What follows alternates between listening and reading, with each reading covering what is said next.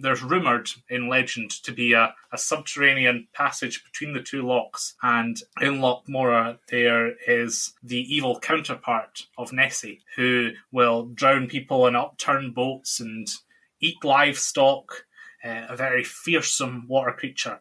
And a lot of people have rumoured that actually it's the same creature as Nessie, but it's where Nessie goes when she's in a bad mood. When she's on her holidays, she comes out to Loch Ness and just kind of floats around and appears to the odd tourist.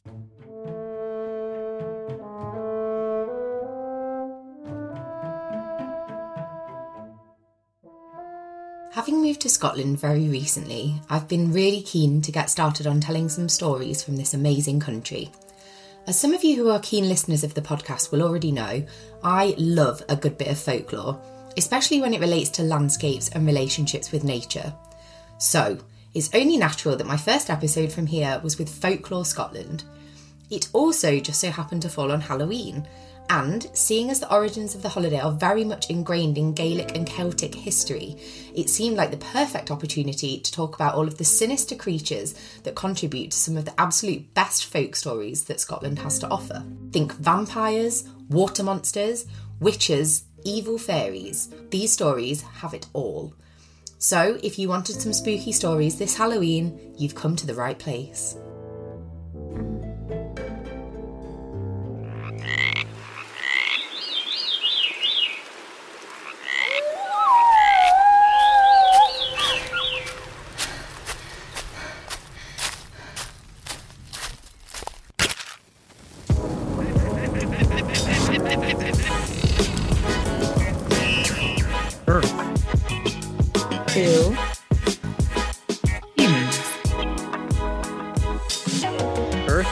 Human?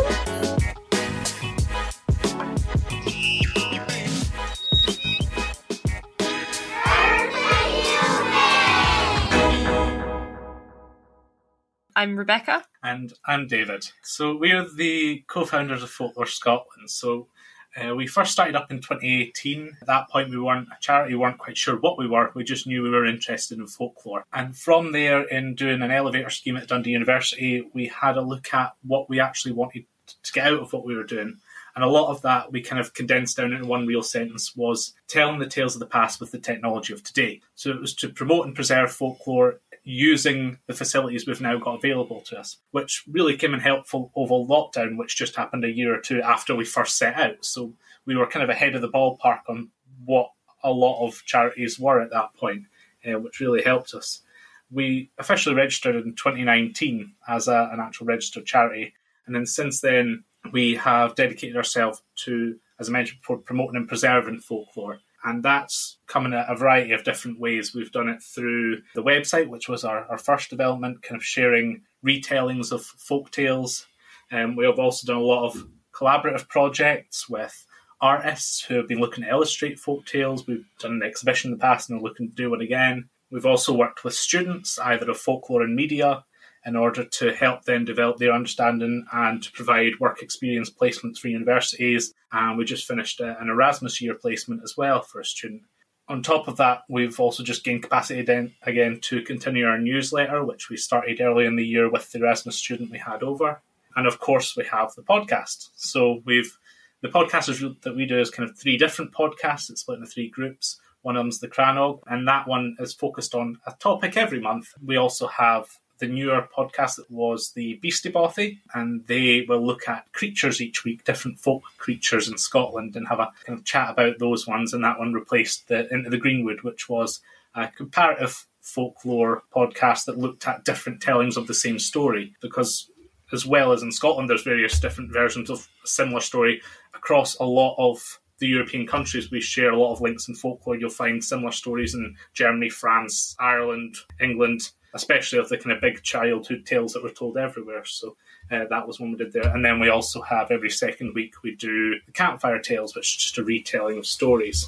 Typically what we will promote is folk tales. That's a lot of what we do is storytelling side. But we're quite fortunate through doing the Cranog, we get to explore other elements of the kind of wide-ranging and difficult to find area that is folklore. And we get to look at traditions, festivities, and folk customs, which is something we're getting to chat a bit about today. So yeah, One of my favourite stories about setting up the organisation is the fact that, first of all, it came out of procrastinating. We were both doing our dissertations at the time, and we just really couldn't be bothered doing them. So we were like, let's enter this business competition. So we came up with this like storytelling travel app, and then that's how we got into the program that helped us like develop it. And this whole thing was all about, it's kind of like Dragon's Den style. Like they were setting us up with mentors and like telling us how to market, and they were like, how are you going to get profit, properly grilling us. And then at the end of that whole process, they were like, so what are you going to do? And we were like, we're going to be a charity. We're not going to have any money. But I think it's exactly what it needed to be, I think. Yeah. And obviously you guys mentioned that there needed to be a little bit of a revival, and it's something that is happening in Ireland as well. From the podcast that I did last year when I was over there, there's a big appetite for folklore and folk tales, and making that connection between our past and our present through these traditional folklores that seem to have dropped out of favour a little bit. So why is it important to you guys? Why have you felt that it's important to tell these stories and keep it alive? I think that folklore tells us, you know, about the past and how people used to live, and how they used to see the world, but it also speaks to who we are nowadays. I think like the lessons that are in folklore are universal, and I think to lose those stories would be to lose a part of who we are. So it is really reassuring to see that people are, especially younger people, are really eager to learn about the stories from their own local areas. And I think the local stories are especially fascinating because, you know, there's the ones that kind of happen on a grand scale across Scotland, for example, but then I think the little local stories about, you know, that rock down the street that your gran told you stories about. I just love that, you know, the kind of intense local nature of them and what that tells you about like the place that you grew up and the place that, you know, is attached to all your memories and stuff. I think they're kind of similar to that. I think there's kind of, in my mind, there's three main kind of areas where I think folklore is still important and relevant. A lot of people think of it folklore, you've got the word lore in there, it's something ancient and historic and it's not important, it's stuffy old books in the library. But it's a kind of living link to history because a lot of it is oral traditions, or in the case of folklore, it's some sorts of skills at times, dances, songs, ballads, all encapsulate within that. It's a living link to the past and also builds the feeling of community. So all these kind of would be told around campfires, or even when I was younger, we'd have Ceilidhs at the village hall and someone would read a Burns poem or tell a story and we'd do a dance. And it was all that kind of custom bringing groups together.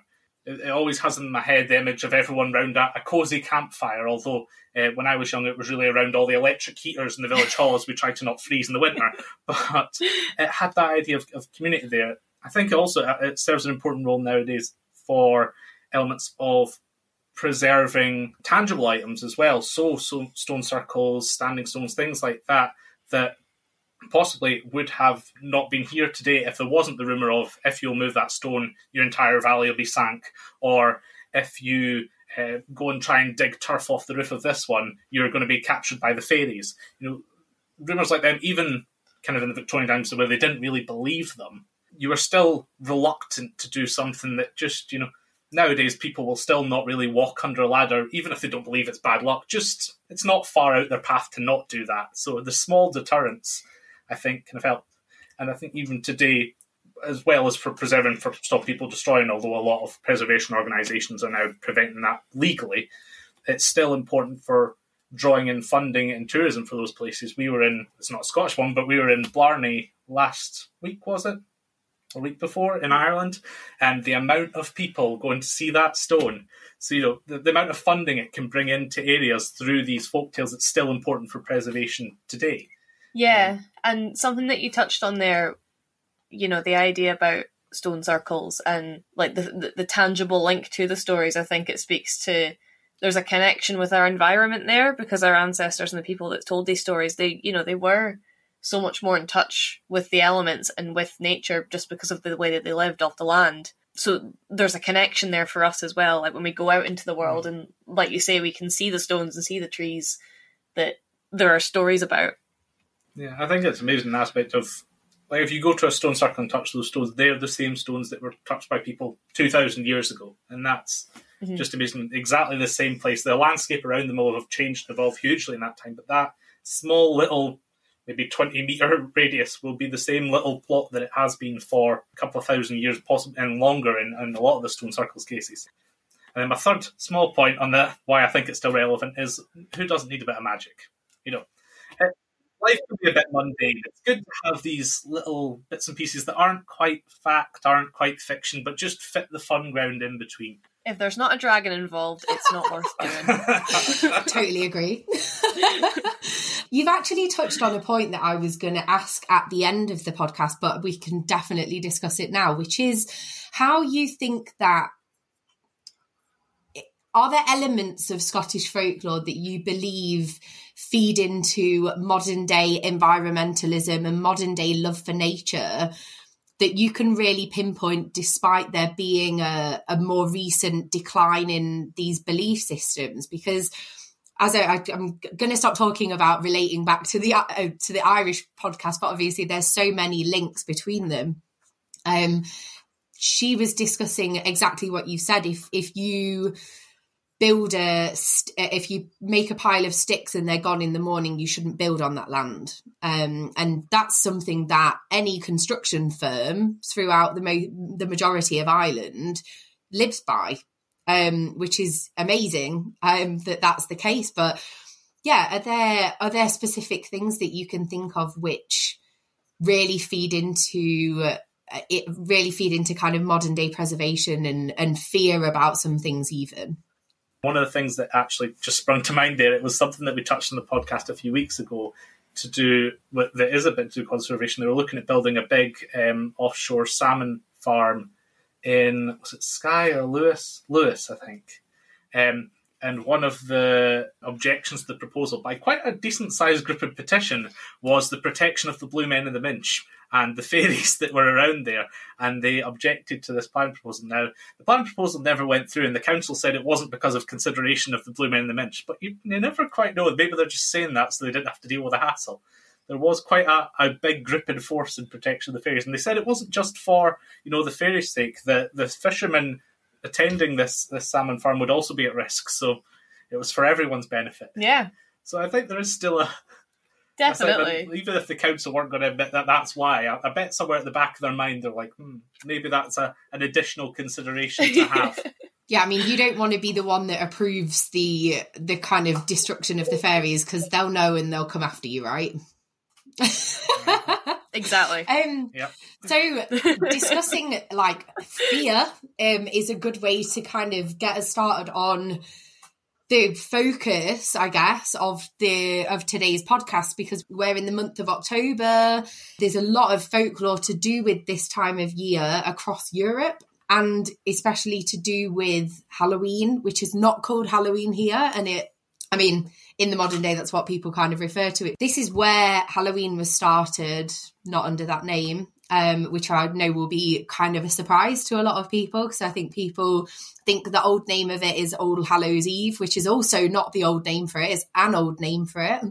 But I mean, we could sit and talk about folklore for the next week, I'm sure, without having a break. So it's probably good for us to narrow it down and kind of speak of some of the more scary, fearful main characters of Scottish folklore. But also, I would love to hear from you guys about the origins of Halloween here, which you can also tell us what the actual proper name for it is, and what it means, and whether there are some traditions and stories surrounding it. Yeah. So I guess to start, I probably want to put the disclaimer that we don't really know a lot about the Celts. So anything that I'm away to say, I'm not like an anthropologist, I'm not an archaeologist, I'm just a girl in my bedroom researching with an avid interest in folklore. So a lot of this is kind of the general consensus and what people have gathered from what we know and the kind of estimations that we've made. So everyone knows that the modern Halloween is celebrated on October 31st, and that's when people dress up, roam the streets, kind of drop into people's houses for, sweets and things. There's party games. I'm not sure about over in America how often they do the party games part of it. But in the UK, you would go to a Halloween party and they would be like bobbing for apples and trying to eat a donut that's hanging on a string without using your hands. So all that kind of things. And then also obviously carving pumpkins. But Halloween is said to have ancient origins tied to the Celtic festival of Samhain, which is believed to be a New Year celebration for the Celts that would actually happen on the night of the 31st of October going into the 1st of November overnight. So the 1st of November would be like the New Year, essentially. And it marked the start of winter, and it was a significant time for our ancestors due to the harvest cycles. At this time of year, that would be it for your planting season, it for your harvest.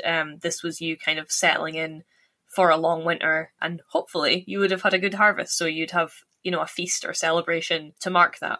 And then as winter approached, people kind of retreated to their homes, symbolising a period of hibernation. You're not working on the fields or on the land as much, you're kind of taken to a more reclusive, slow way of living, which I wish we still did, to be honest. And winter is often associated with death. It's when nature and the world becomes cold and barren. Like I say, there's no fields being sown, and it's a season that's associated with the Cailleach, which is the Scottish crone. She's like the goddess of winter. And Samhain also has strong connections to the spirit world, as it's seen as a boundary between the light side of the year and the dark side of the year, between summer and winter, and life and death. It's thought to be a point in time where the veil between the world of the living and the dead is at its thinnest, and spirits, whether that's benevolent or malevolent, will be able to wander and have connection with people in the living world. So to ward off these malevolent spirits, people would carve scary faces into turnips or disguise themselves as ghouls, and they also honoured their ancestors at the same time. So for example, they would do what's called a dumb supper, where they would hold a meal and they would put an empty place setting for one of their deceased ancestors and lay it with food, just as a way to honour them, essentially, as an offering. But death also symbolised a new beginning, so there was a hopefulness to Samhain, kind of reflected in the way it's a new year. It's a time for reflection, looking ahead, but also celebrating the cycle of life and light and the promise that the sun is eventually going to rise again. So fire was a big part of that, which I'll touch on in a minute. But you mentioned All Saints' Day. So there's Samhain, the Celtic New Year, but the 1st of November is also celebrated by the Roman Catholic Church as All Saints' Day, or All Hallows, or All Hallows Mass. And it's a day for honouring saints and the recently departed, a bit like Samhain is for celebrating the ancestors. In Scotland, not quite now. Nowadays we've moved over more to the American side of, your trick-or-treating, going around in any kind of costume of Wonder Woman, or not necessarily a scary figure. Even back when I was younger, which wasn't that long ago compared to the grand scheme of Halloween, we would still, it was a scary costume. You were a vampire, a witch, or a mummy, or something like that. You would go around and it wasn't trick-or-treating, it was guising that we would do. So that was, you'd go into a house and you'd perform a party trick, so a song or a dance, or I love that. a poem, something like that. Yeah, you had to work for your treat. You had to work for your treat. And I think that does date back quite further. I was reading quite a good thing earlier when I was preparing for this, to do with an account from the 18th century, in which it was common for them all to go around to kind of one of the old local women's house, and a group of them would all sit there and they'd tell these stories between them and perform a bit in order to get their punch at the end, and that kind of thing going on. So it's something that dates back a good few hundred years, and it's part of the community feeling, rather than just turning up and going trick-or-treat and getting a sweet at the door. You engage with them. Some people used to stand at the door and do your wee poem. Other people would have the full group in, and you'd put almost in full production on in their living room. So that seems to be something that does date back quite a few years there, at least, until the kind of 1700s. And before that, quite probably, there was mentions in some sources of them doing outside festivities, so in fields with the full neighbourhood. Don't know if I'd quite fancy that at the end of October in Scotland, and there was mention as well to do with in some communities they would gather in ferns on the day that would be just dying off at this time of year and be dry, light them, and then around the ashes the different community would come out and, based on seniority, would place a rock in a circle around the ashes. And the next day, on the 1st, which was Halloween, was the Hallows Day, or whatever it was meant to be, they would go out and have a look, and if your footprint was in the ash and your rock gone, you're meant to die within the year. So that was the kind of outdoors version. The indoors version, when I was younger and for the last few hundred years before, was you'll say a nice poem and tell a story. So I think it's quieting down a little bit. I prefer the more recent one. Yeah. It's a bit nicer. And in terms of the far back version you mentioned to do with the Celtic side, we don't know as much about that because there wasn't the written authorities there. We know as far back as the Pope's declaring, I think it was about 800, there would be a holiday across all Catholic and Christian countries, well, as far as they controlled. But there does seem to be indications that there was an earlier festivity. There was the Cologne calendar, which I think was from the 2nd century, I think was found in France, and seems to indicate, well, all the leading authorities indicated that the Celtic calendar started at the end of October, start of November, and it was marked by a 3-day festivity. And in that, there would be all the celebrations that we've kind of mentioned. There'd be big fires, there'd be storytelling, there would be going around in your costumes and that kind of thing. There is some disputes to do with that because of anything of that age where there's limited authorities, you never quite know, but it is thought the origins of it that could date back at least a couple of thousand years, and then from there has gradually became what we know today. Yeah, and just going back to the guising / trick-or-treating bit there, that comes from this idea, guising being like disguise, the idea of disguising children to go out and have fun in the community so they didn't get kidnapped by a spirit, which I think kind of ties into the idea of like changelings. Not wanting your kids to be taken away by the fairies. And there's also another aspect and kind of origin to guising or trick-or-treating, and that is souling, and that ties in with the All Saints' Day, and that was the tradition of going door to door to ask for these things called soul cakes in exchange for prayers for the people that were in purgatory, and that apparently also included children dressing up. So it all kind of ties together. So I mentioned earlier about Halloween games that people tend to play. So I think the most obvious one is Dukin for apples or Bobbin for apples, and everyone knows the game. There's a tub with water in it with apples floating in it, and then you have to tie your hands behind your back and bite an apple and get it out. But there's a surprisingly romantic origin behind it for being a game that's played on Halloween, which is typically to do with like spooky stuff. So each apple would represent a person, and if the Duker successfully bit, they would all have like names written on them, and if the Duker successfully bit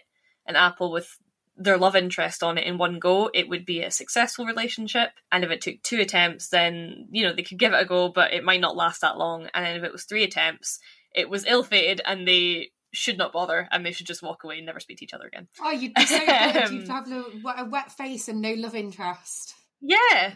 What if you're just really bad you don't have a very wide mouth? Then you're never going to find the love of your life. Yeah. Maybe just bring along some crab apples with you as well. Oh, nice. I mean, there's plenty of those at this time of year, so... Yeah, exactly. Because I was thinking why this game associated with Halloween and why apples, and there's not, they kind of represent fruitfulness and immortality in a lot of stories and cultures. But I was also thinking maybe it's just convenient. Like this is the time of year that you get them. And they float in water. Maybe everyone's just got too many, so they're trying to get rid of them. Maybe it was just handy. They do keep better than most ones. Like your harvest for apples is about the end of September-ish area, so they'll keep a bit longer, whereas strawberries and things will be long gone. Yeah, exactly. And potatoes wouldn't be quite as delicious. Yeah. I think you would be aiming for the third try on those cases rather than putting it into... So we're going to do this year, kids. Or bobbing for ties. Do they not sink in? I have no idea. I think they might. Even worse. There's also a couple of other games that people used to play that are mentioned in a poem by Burns called Halloween. He wrote this big poem basically about a community coming together to celebrate Halloween. And it's really nice. I would recommend reading it. It's very wholesome. But he mentions a couple of little things that people used to do. Again, surprisingly to do with love and marriage on Halloween. And one of them was that engaged couples each throw a nut onto the bonfire, and if it burned quietly, their future was happy, and if it spat violently, then their marriage would be sour. So there's something that people can do.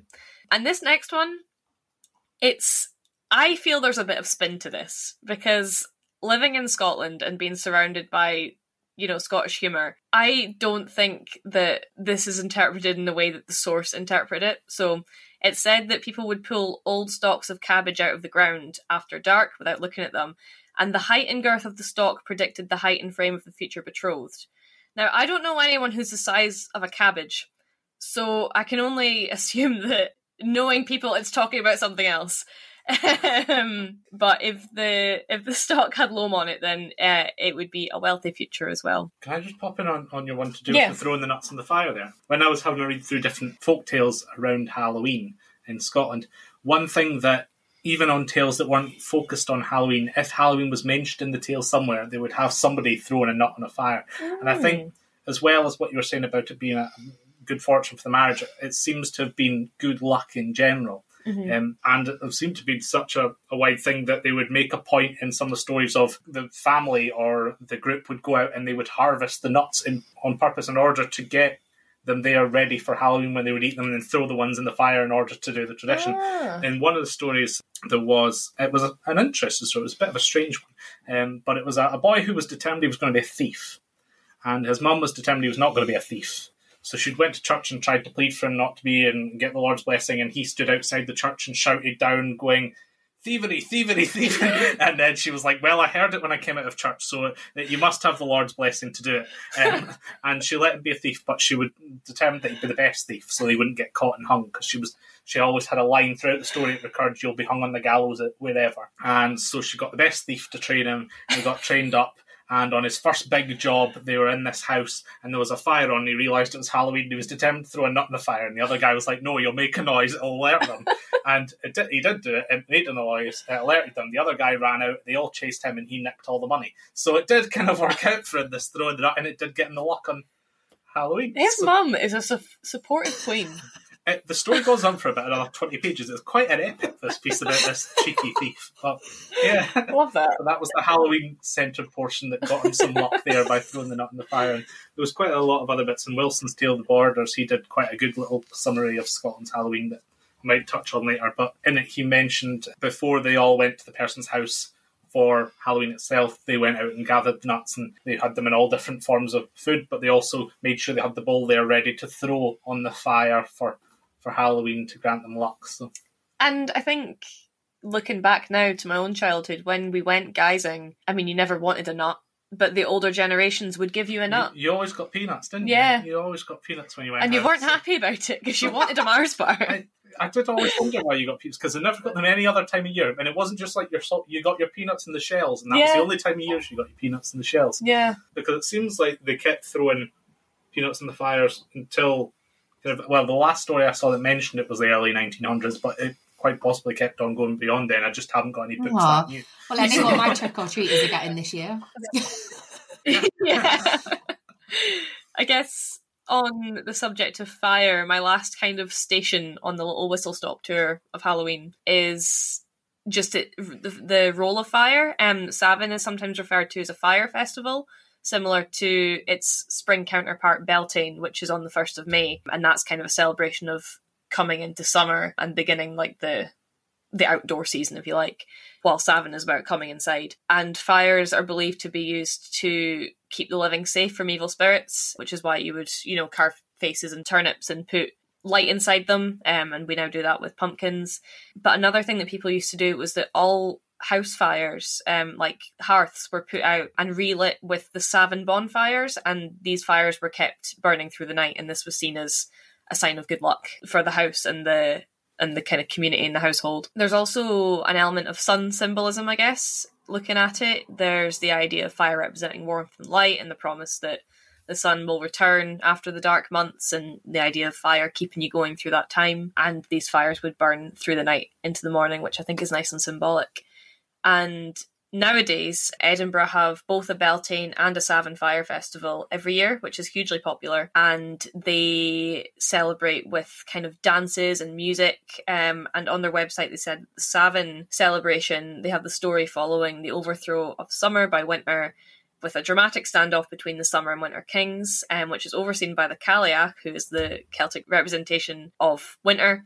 And she's the one who ultimately decides the king's fate and ushers in the looming colder months, which I thought was fun. And the changing of the seasons in that line is often depicted as a struggle between two personified forces. So you've got Bera, or the Cailleach from Scotland, versus Angus and Bride. You've got the Oak King and the Holly King in neo-paganism, Lugh and Balor, and John Barleycorn, which I've always just really liked, that kind of idea of a battle between the sun and the light and the dark, and one of them always kind of defeating the other and coming back again. That's my little whistle-stop tour of Halloween. Amazing. Thank you for that. And one thing that I definitely agree with the transition from old to new is the carving of pumpkins over turnips, because, I mean, if you want to keep your fingers, I would definitely say to aim for a pumpkin this Halloween, because I was looking, I was like, oh, do you know what? I'll get a turnip and I'll give it a go, because I'd read about this tradition and I thought it would be like a nice thing to do in honour of Halloween. And I'm quite a clumsy person, and I was like, I don't know if that's a particularly good idea. I used to do it a few times when I was younger, and since I've got a job, I just don't have time to carve a turnip because it takes so long to try and carve out a turnip without stabbing yourself. The amount of time, because it's so hard, you need quite a sharp knife, and you're pushing hard enough, you go right through it a few times, so you end up with sore fingers as well as a badly carved pumpkin. And I'm sure we'll have somebody, right, and this is how you actually carve a turnip. There's a specific turnip carving tool that you have to use, but I never, mine were all good at the end, but they took a very long time, and I would always nowadays carve a pumpkin instead, even though I do like the kind of look as the turnip, they shrivel up, and I used to know some people that would carve them, they'd wrap them in newspaper and put them in the attic for the next year, and they'd just slowly dry out, and they'd be like shriveled, like shrunken heads, but turnips, and they were quite That's a great dramatic. idea. They looked very good, but the amount of hassle in carving them is something else. Never mind avocado wounds. It's the turnip carving wounds that we need to watch out for. The original avocado wound.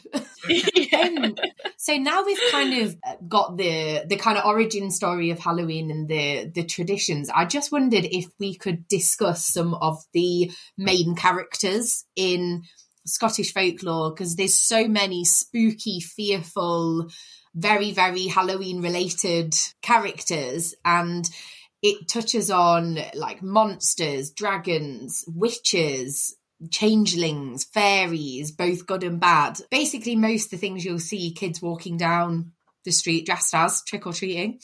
So I wanted to start with Kelpies, which before I started looking into Scottish folklore, related to the Australian sheepdog. Rather than them actually being something completely different. So when I saw that name, I wondered if the two things were somehow linked in some way.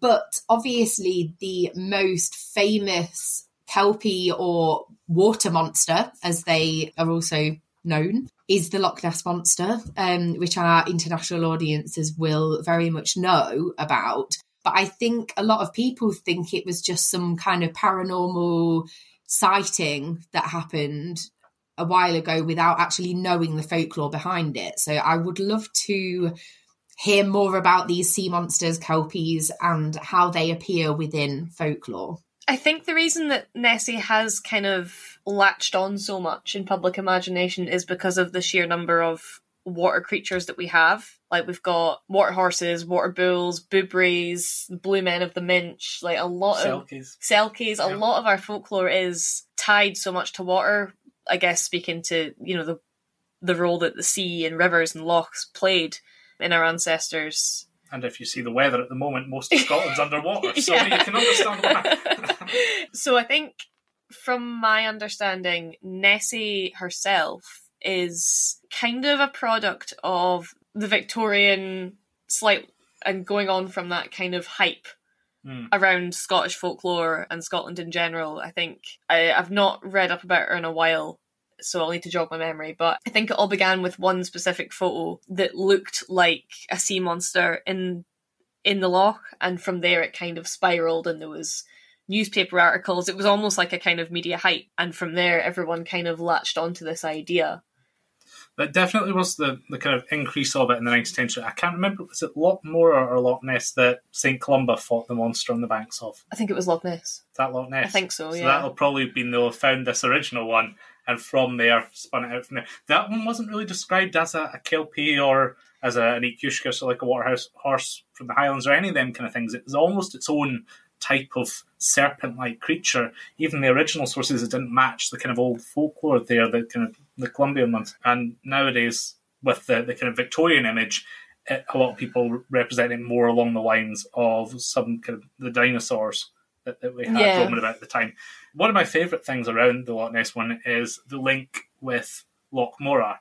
Now, there's rumoured in legend to be a subterranean passage between the two lochs, and in Loch Morar there is the evil counterpart of Nessie, who will drown people and upturn boats and eat livestock, a very fearsome water creature.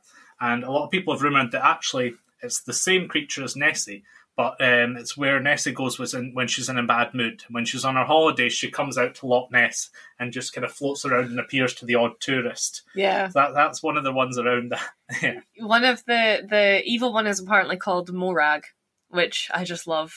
Like, Morag's her on a bad day. But that story about St. Columba, for anyone who doesn't know it, essentially what happened was St. Columba was trying to cross the River Ness, and this creature appeared, and I think he sent in one of his missionaries to basically go ward it off, and the missionary came running out like, oh my god, there's a sea monster, and St. Columba stepped in the water, said some words, and the sea monster left to run off to Loch Morar and become Morag, the angry Loch Ness monster. Yeah.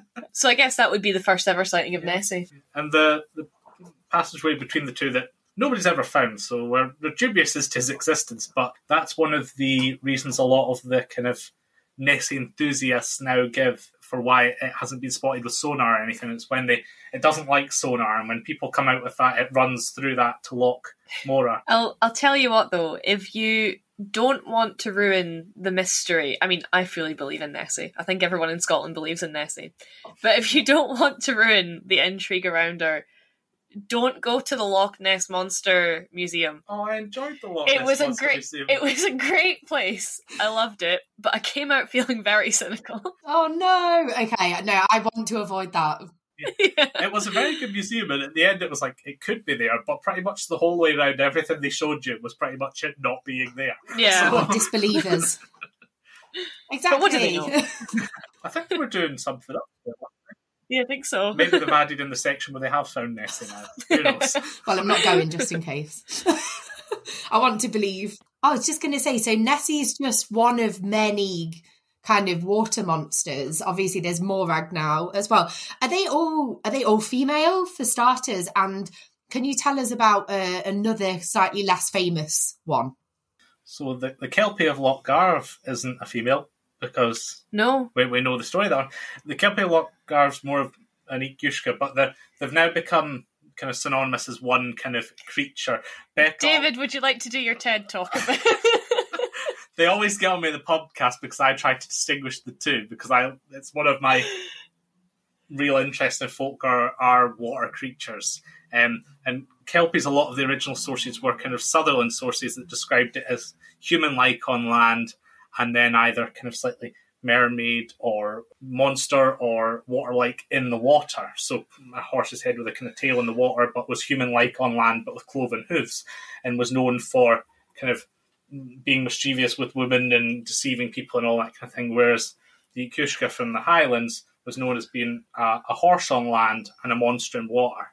But over the kind of last few hundred years, and with the writing of a lot of the writing in the Victorian time was done by local reverends, and they would collate tales and spin them into the one thing. So they've kind of all just become the Kelpie now, rather than two separate creatures.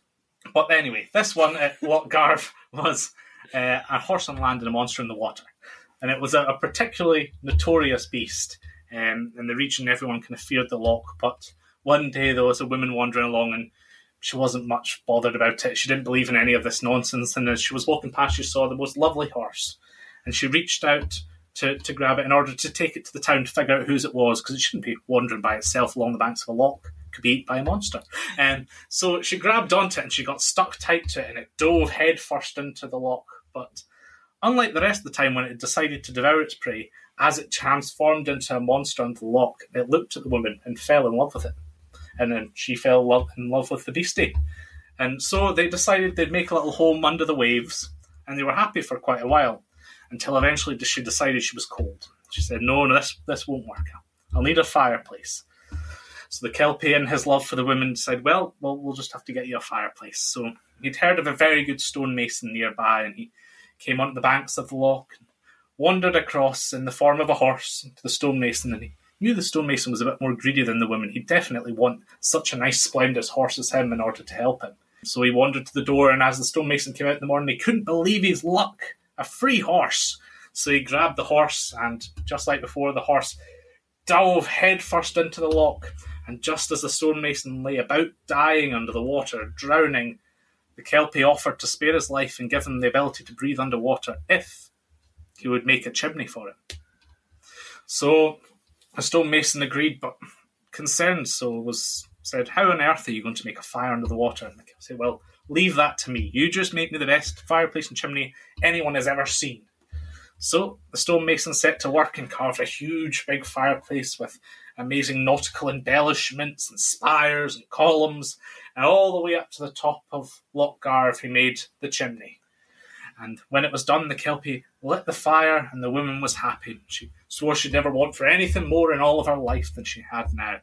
The Kelpie, so delighted with this, put the stonemason back on land, and not only spared his life, but gave him fish for the rest of his days and the rest of the days of his family.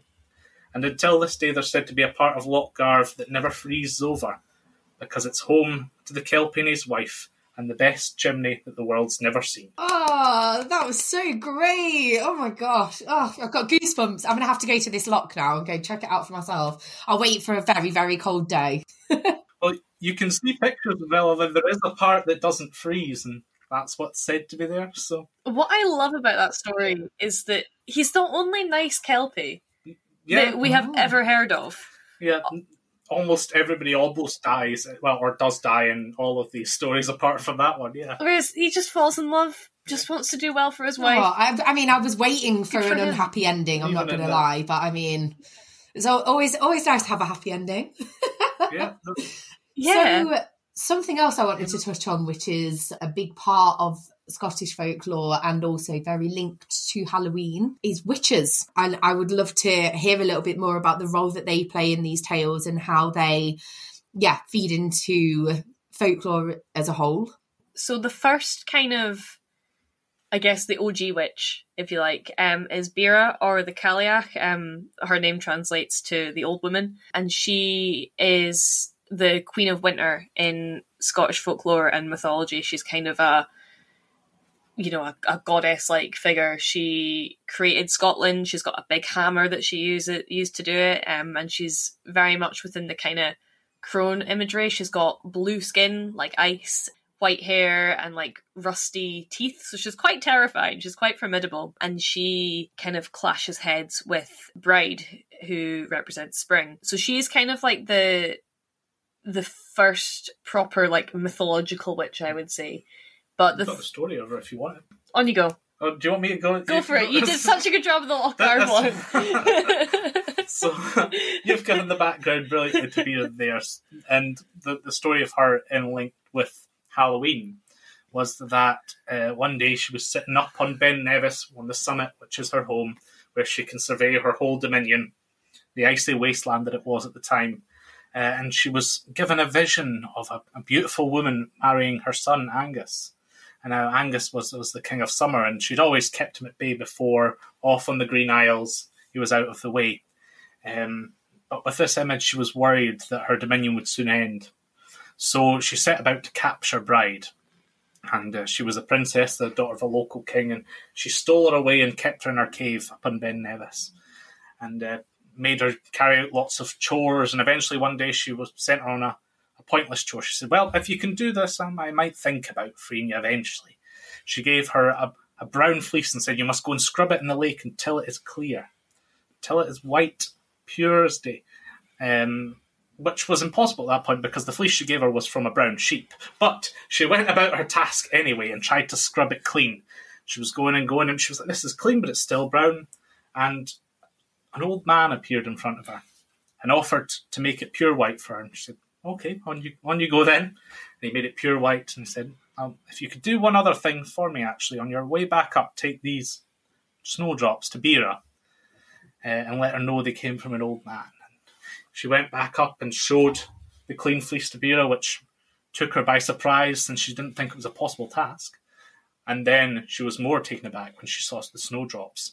She went even bluer than ever, her one angry eye staring frustratedly at Bride, knowing that this could spell her doom, for nature was blooming again. But not to be defeated easily, Bera sent her hags across the land, spreading more frost and wind and rain, determined not to be beat.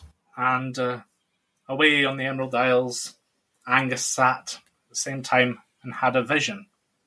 He saw himself marrying the beautiful Bride and bringing about summer just like Bera did. But in his vision, it was a happy one. And so he was determined to make his way across to Scotland in order to find Bride, to save her from the Cailleach's clutches. But it was February, and if anyone knows the Irish Sea in February, or the Atlantic Ocean on that part either, it's not a nice place to cross. So he stole a few days from August, or borrowed them, and placed them into February in order to give him calm seas and nice weather for travelling. He travelled across and saved Bride from the cave, nipped down to the lochside near Ben Nevis, and there they met the fairy queen who married them. Now the loch being frozen over, Bride dipped down for some water, and having been married now to the king of summer, melted the loch. With that, Bera was enraged and chased after them, throwing wind and rain, and they ran off. But after a while, they decided, we've got the strength now, and they came back for Bera. Bera decided she was too tired and in need of replenishment, went to the Well of Youth, the Fountain of Youth, and regained her strength. But this took a while. So on Beltane, Bera was gone and summer came. But by that next Samhain, she'd regained her strength, and winter came anew. And thus then started the endless battle between Angus and Bride and Bera to create winter and summer. Well done. So there's that. So you can have the rest of your witches now. Okay. Got the OG. Yeah, so she's the OG. But what I find so fascinating about witches in Scottish folklore is the role that the witch trials played. It was such a huge part of our history, and also a really sad time. But we have so many stories about witches. Like one in particular is from Dundee, where we're from. And, there's this unmarked, it's just a little stone. It's about this high. And it's really thin. It's like a pillar. And no one knows, there's no words on it. There's no evidence that it's for anything. But folk tradition goes that this pillar is the grave of the last witch to be burned in Dundee, Grizzle Jaffrey. And people will leave like coins and things on top of it as an offering.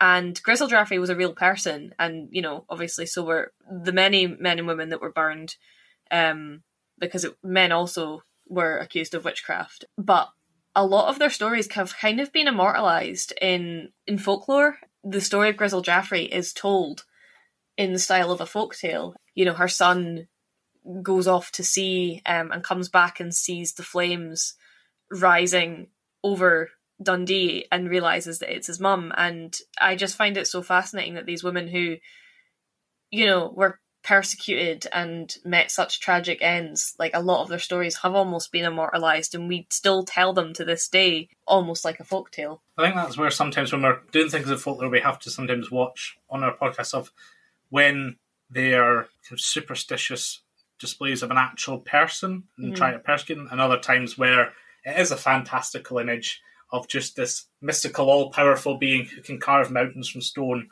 or can cast curses and things like that, when it's just a fun local tale, or when it has been something linked to a real person.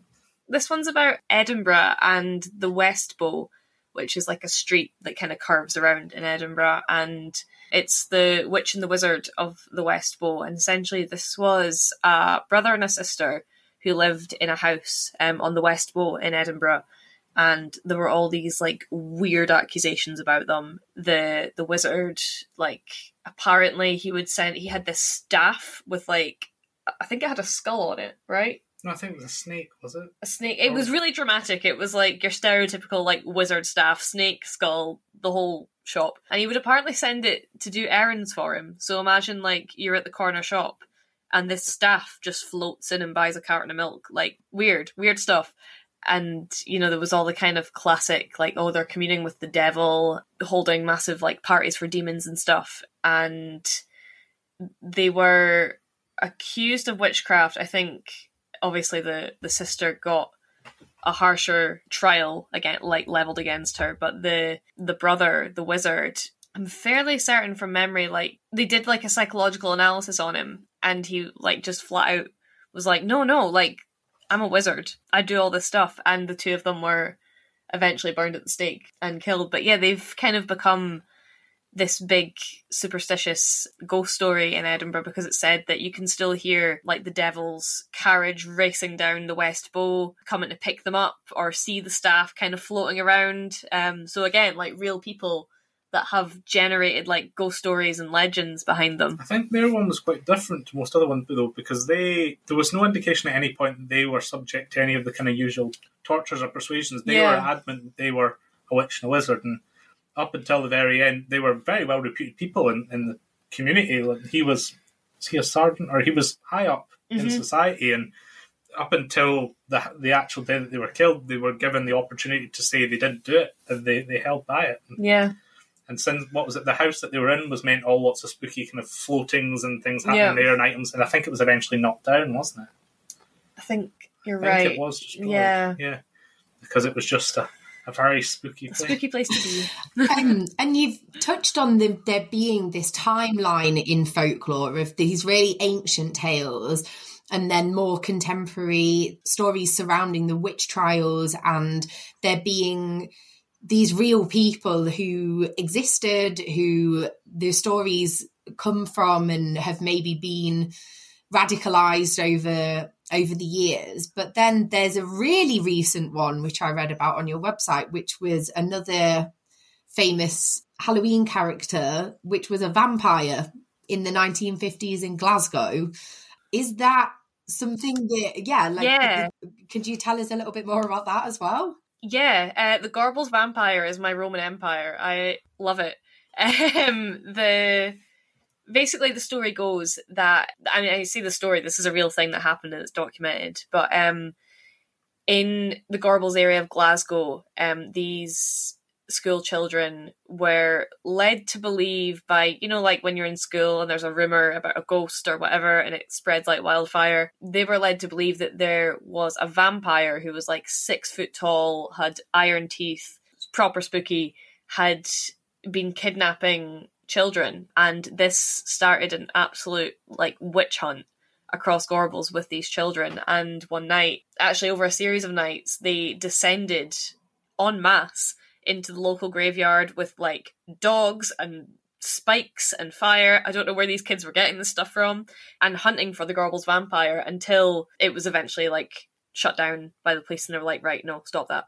And I just always find that so fascinating because I think it's testament to the power of folklore and how easy this myth was able to spread through the kids and become so real and so tangible to the point where they thought, we got to march, we got to sort this out. And not only did it affect the kids, but it also affected the adults, and it swayed the way it swayed legislation. So there was real debate in Parliament over American comic books. They thought that maybe the Gorbals vampire was born from American comic books that were coming over about like Dracula and supervillains and whatnot. And it was actually debated in Parliament whether there should be kind of restrictions on these things to stop something like the Gorbals vampire blowing out of proportion. But it shows the power of word of mouth and imagination and storytelling, I think, that the children assembled and marched. I just wanted to ask you one last thing, which was whether there are any stories that you guys have that kind of really came to mind when I contacted you about the Halloween episode, or characters or anyone that we haven't mentioned yet that you would be remiss to go away without mentioning. So one of the characters that I was going to say was the Bavanshi, which are a brilliant Halloweeny one. They are pretty much the Scottish version of a vampire, really. They're typically depicted as beautiful women who would kind of lure in deer hunters because they hated all creatures apart from deer, and they particularly hated deer hunters. So when the deer hunters were out at night, they would find themselves in bothies and things with these beautiful women. They couldn't believe their luck, and they would turn around partway through the night, and there would be the evil woman leaning over them, big teeth, large claws, ready to slit their throats and drink their blood. And that's how they would do it. Rather than vampires, they wouldn't sink their teeth in. They would cut their throats with their nails and drink their blood from that. And that's one creature that always comes to mind when I'm thinking dark night in the middle of a woodland, creepy, haunted house. It's the Babanshee that springs That would make mind. a great Halloween costume. Yeah, it really would. Well, it always gives me the idea as well of when Lady Gaga was in American Horror Stories, and she was the vampire one in that. It was the nails and the thing. Yeah. It was like that. She was a Babanshee in that. Yeah. She wasn't a vampire. Next time I go to get my nails done, I'll be like, I need 5 foot long nails for Halloween, please. Oh, you'd be able to carve a turnip with those. Yeah. The one that I was thinking of, it would probably require like a whole podcast episode of its own because there's just so much to unpack. But Tam O'Shanter. So that was a very famous poem by Robert Burns, Scotland's national bard, and it's this like epic poem that people recite every year on Burns Night, and it's about this man called Tam, and he wears like a Tam O'Shanter hat. That's where he gets his name from, and he's down the pub late. He's been drinking with his pal Suitor Johnny, and his poor wife is waiting at home on him, and like she's not getting any happier. And eventually Tam decides that he better go home. So he gets on his horse Meg, and rather than going the normal way home, he decides to go this like convoluted route. And is there a reason why, or is it just because he's drunk? I think that's just the way home. Oh, is it just the way home? Okay. Oh, well. Yeah, I think he wants to go by the Kirk for some reason, then it's the way home from there. Yeah. Yeah, so he heads home, and the whole time that he's journeying home, Burns kind of describes all the spooky things that he's seeing, like, this is a tree where someone was hung, someone died here, blah, blah, blah, and eventually gets to the Kirk. And he hears this party happening inside the church, so he gets off his horse and he peeks inside. And I think the whole thing is happening on Halloween, isn't it? Or it's implied. I can't remember if it's on. I think it's implied that it is Halloween. Yeah, and what he sees inside the church is like ghouls and ghosts and witches. Devil on his bagpipes. Yeah, all dancing. The devil's playing the bagpipes. They're all having a big ceilidh. It's a great time. And he catches sight of this one witch that he takes a bit of a fancy for. And this is a morality tale about not to catcall people, because she's wearing this like short skirt, and she does like a little fling. And he shouts, "Well done, Cutty Sark," like, well done. And suddenly it all goes dark. They all look at him because he's just revealed himself, and he's like, uh-oh.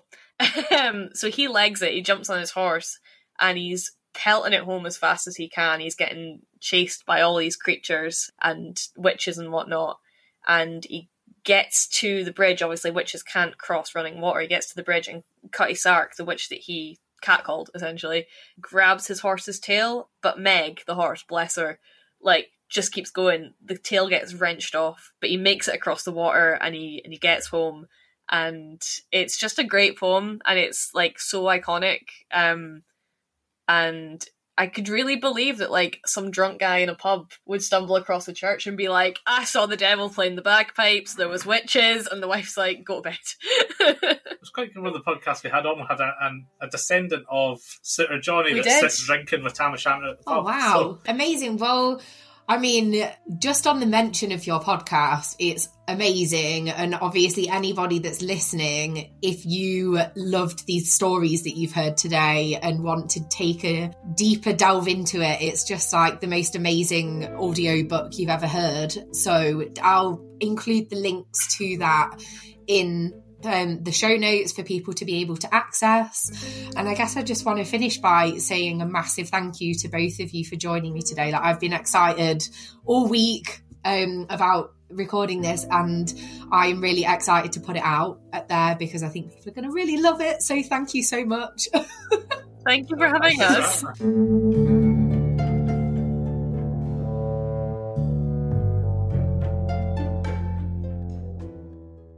want to pass the puck to Matt to give us a little glimpse into the future. What is our next episode? Yeah, so the next episode is an interview that I conducted with an author whose name is Ben Montgomery. And he wrote a biography of this woman known as Grandma Gatewood. Love her name. Right, I know. It's awesome. And so iconic. Totally. And so Grandma Gatewood is this very famous figure in the long-distance hiking community. And so a lot of our listeners are probably aware, because I've been chatting about it periodically, that I thru-hiked the Appalachian Trail last year, and I've been conducting lots of interviews and working on putting together a documentary podcast series about the Appalachian Trail. And so, yeah, this guy, Ben Montgomery, he's actually a distant relative of Grandma Gatewood, which is part of his inspiration for writing this biography.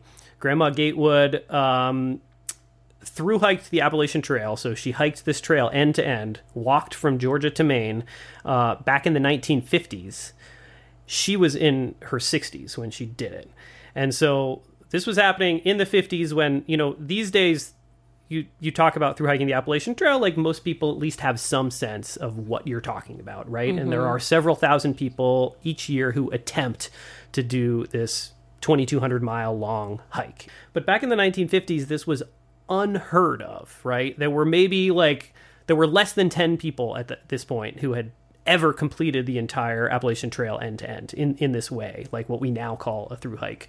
Once folks started to find out about what she was doing, she became a celebrity. And so, by the time she was a few months into this long hike, it usually takes like 4 to 6 months to hike the entire distance of the Appalachian Trail.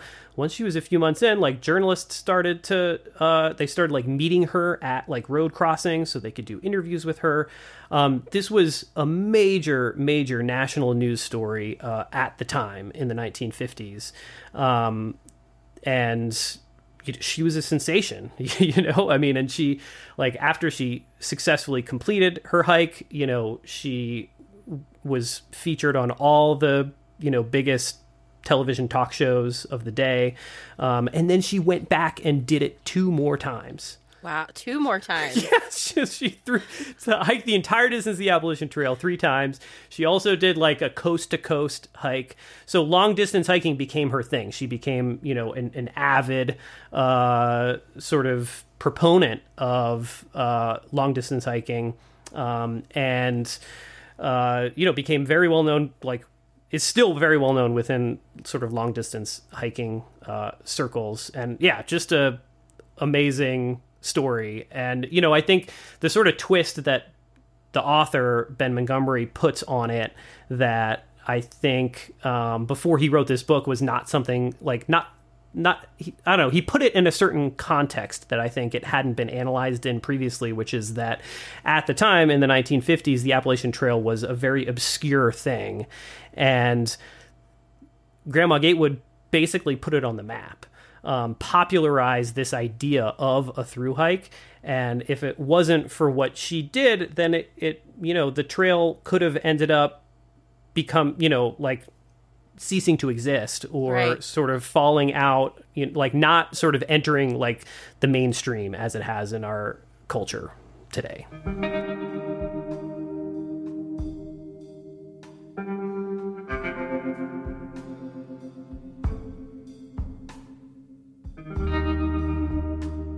The music from today's episode was provided by Blue Dot Sessions. If you enjoyed this podcast, please send us a review, as we'd love to hear from you, and get even more bonus content about the episode from following us on social media at Earth to Humans Pod.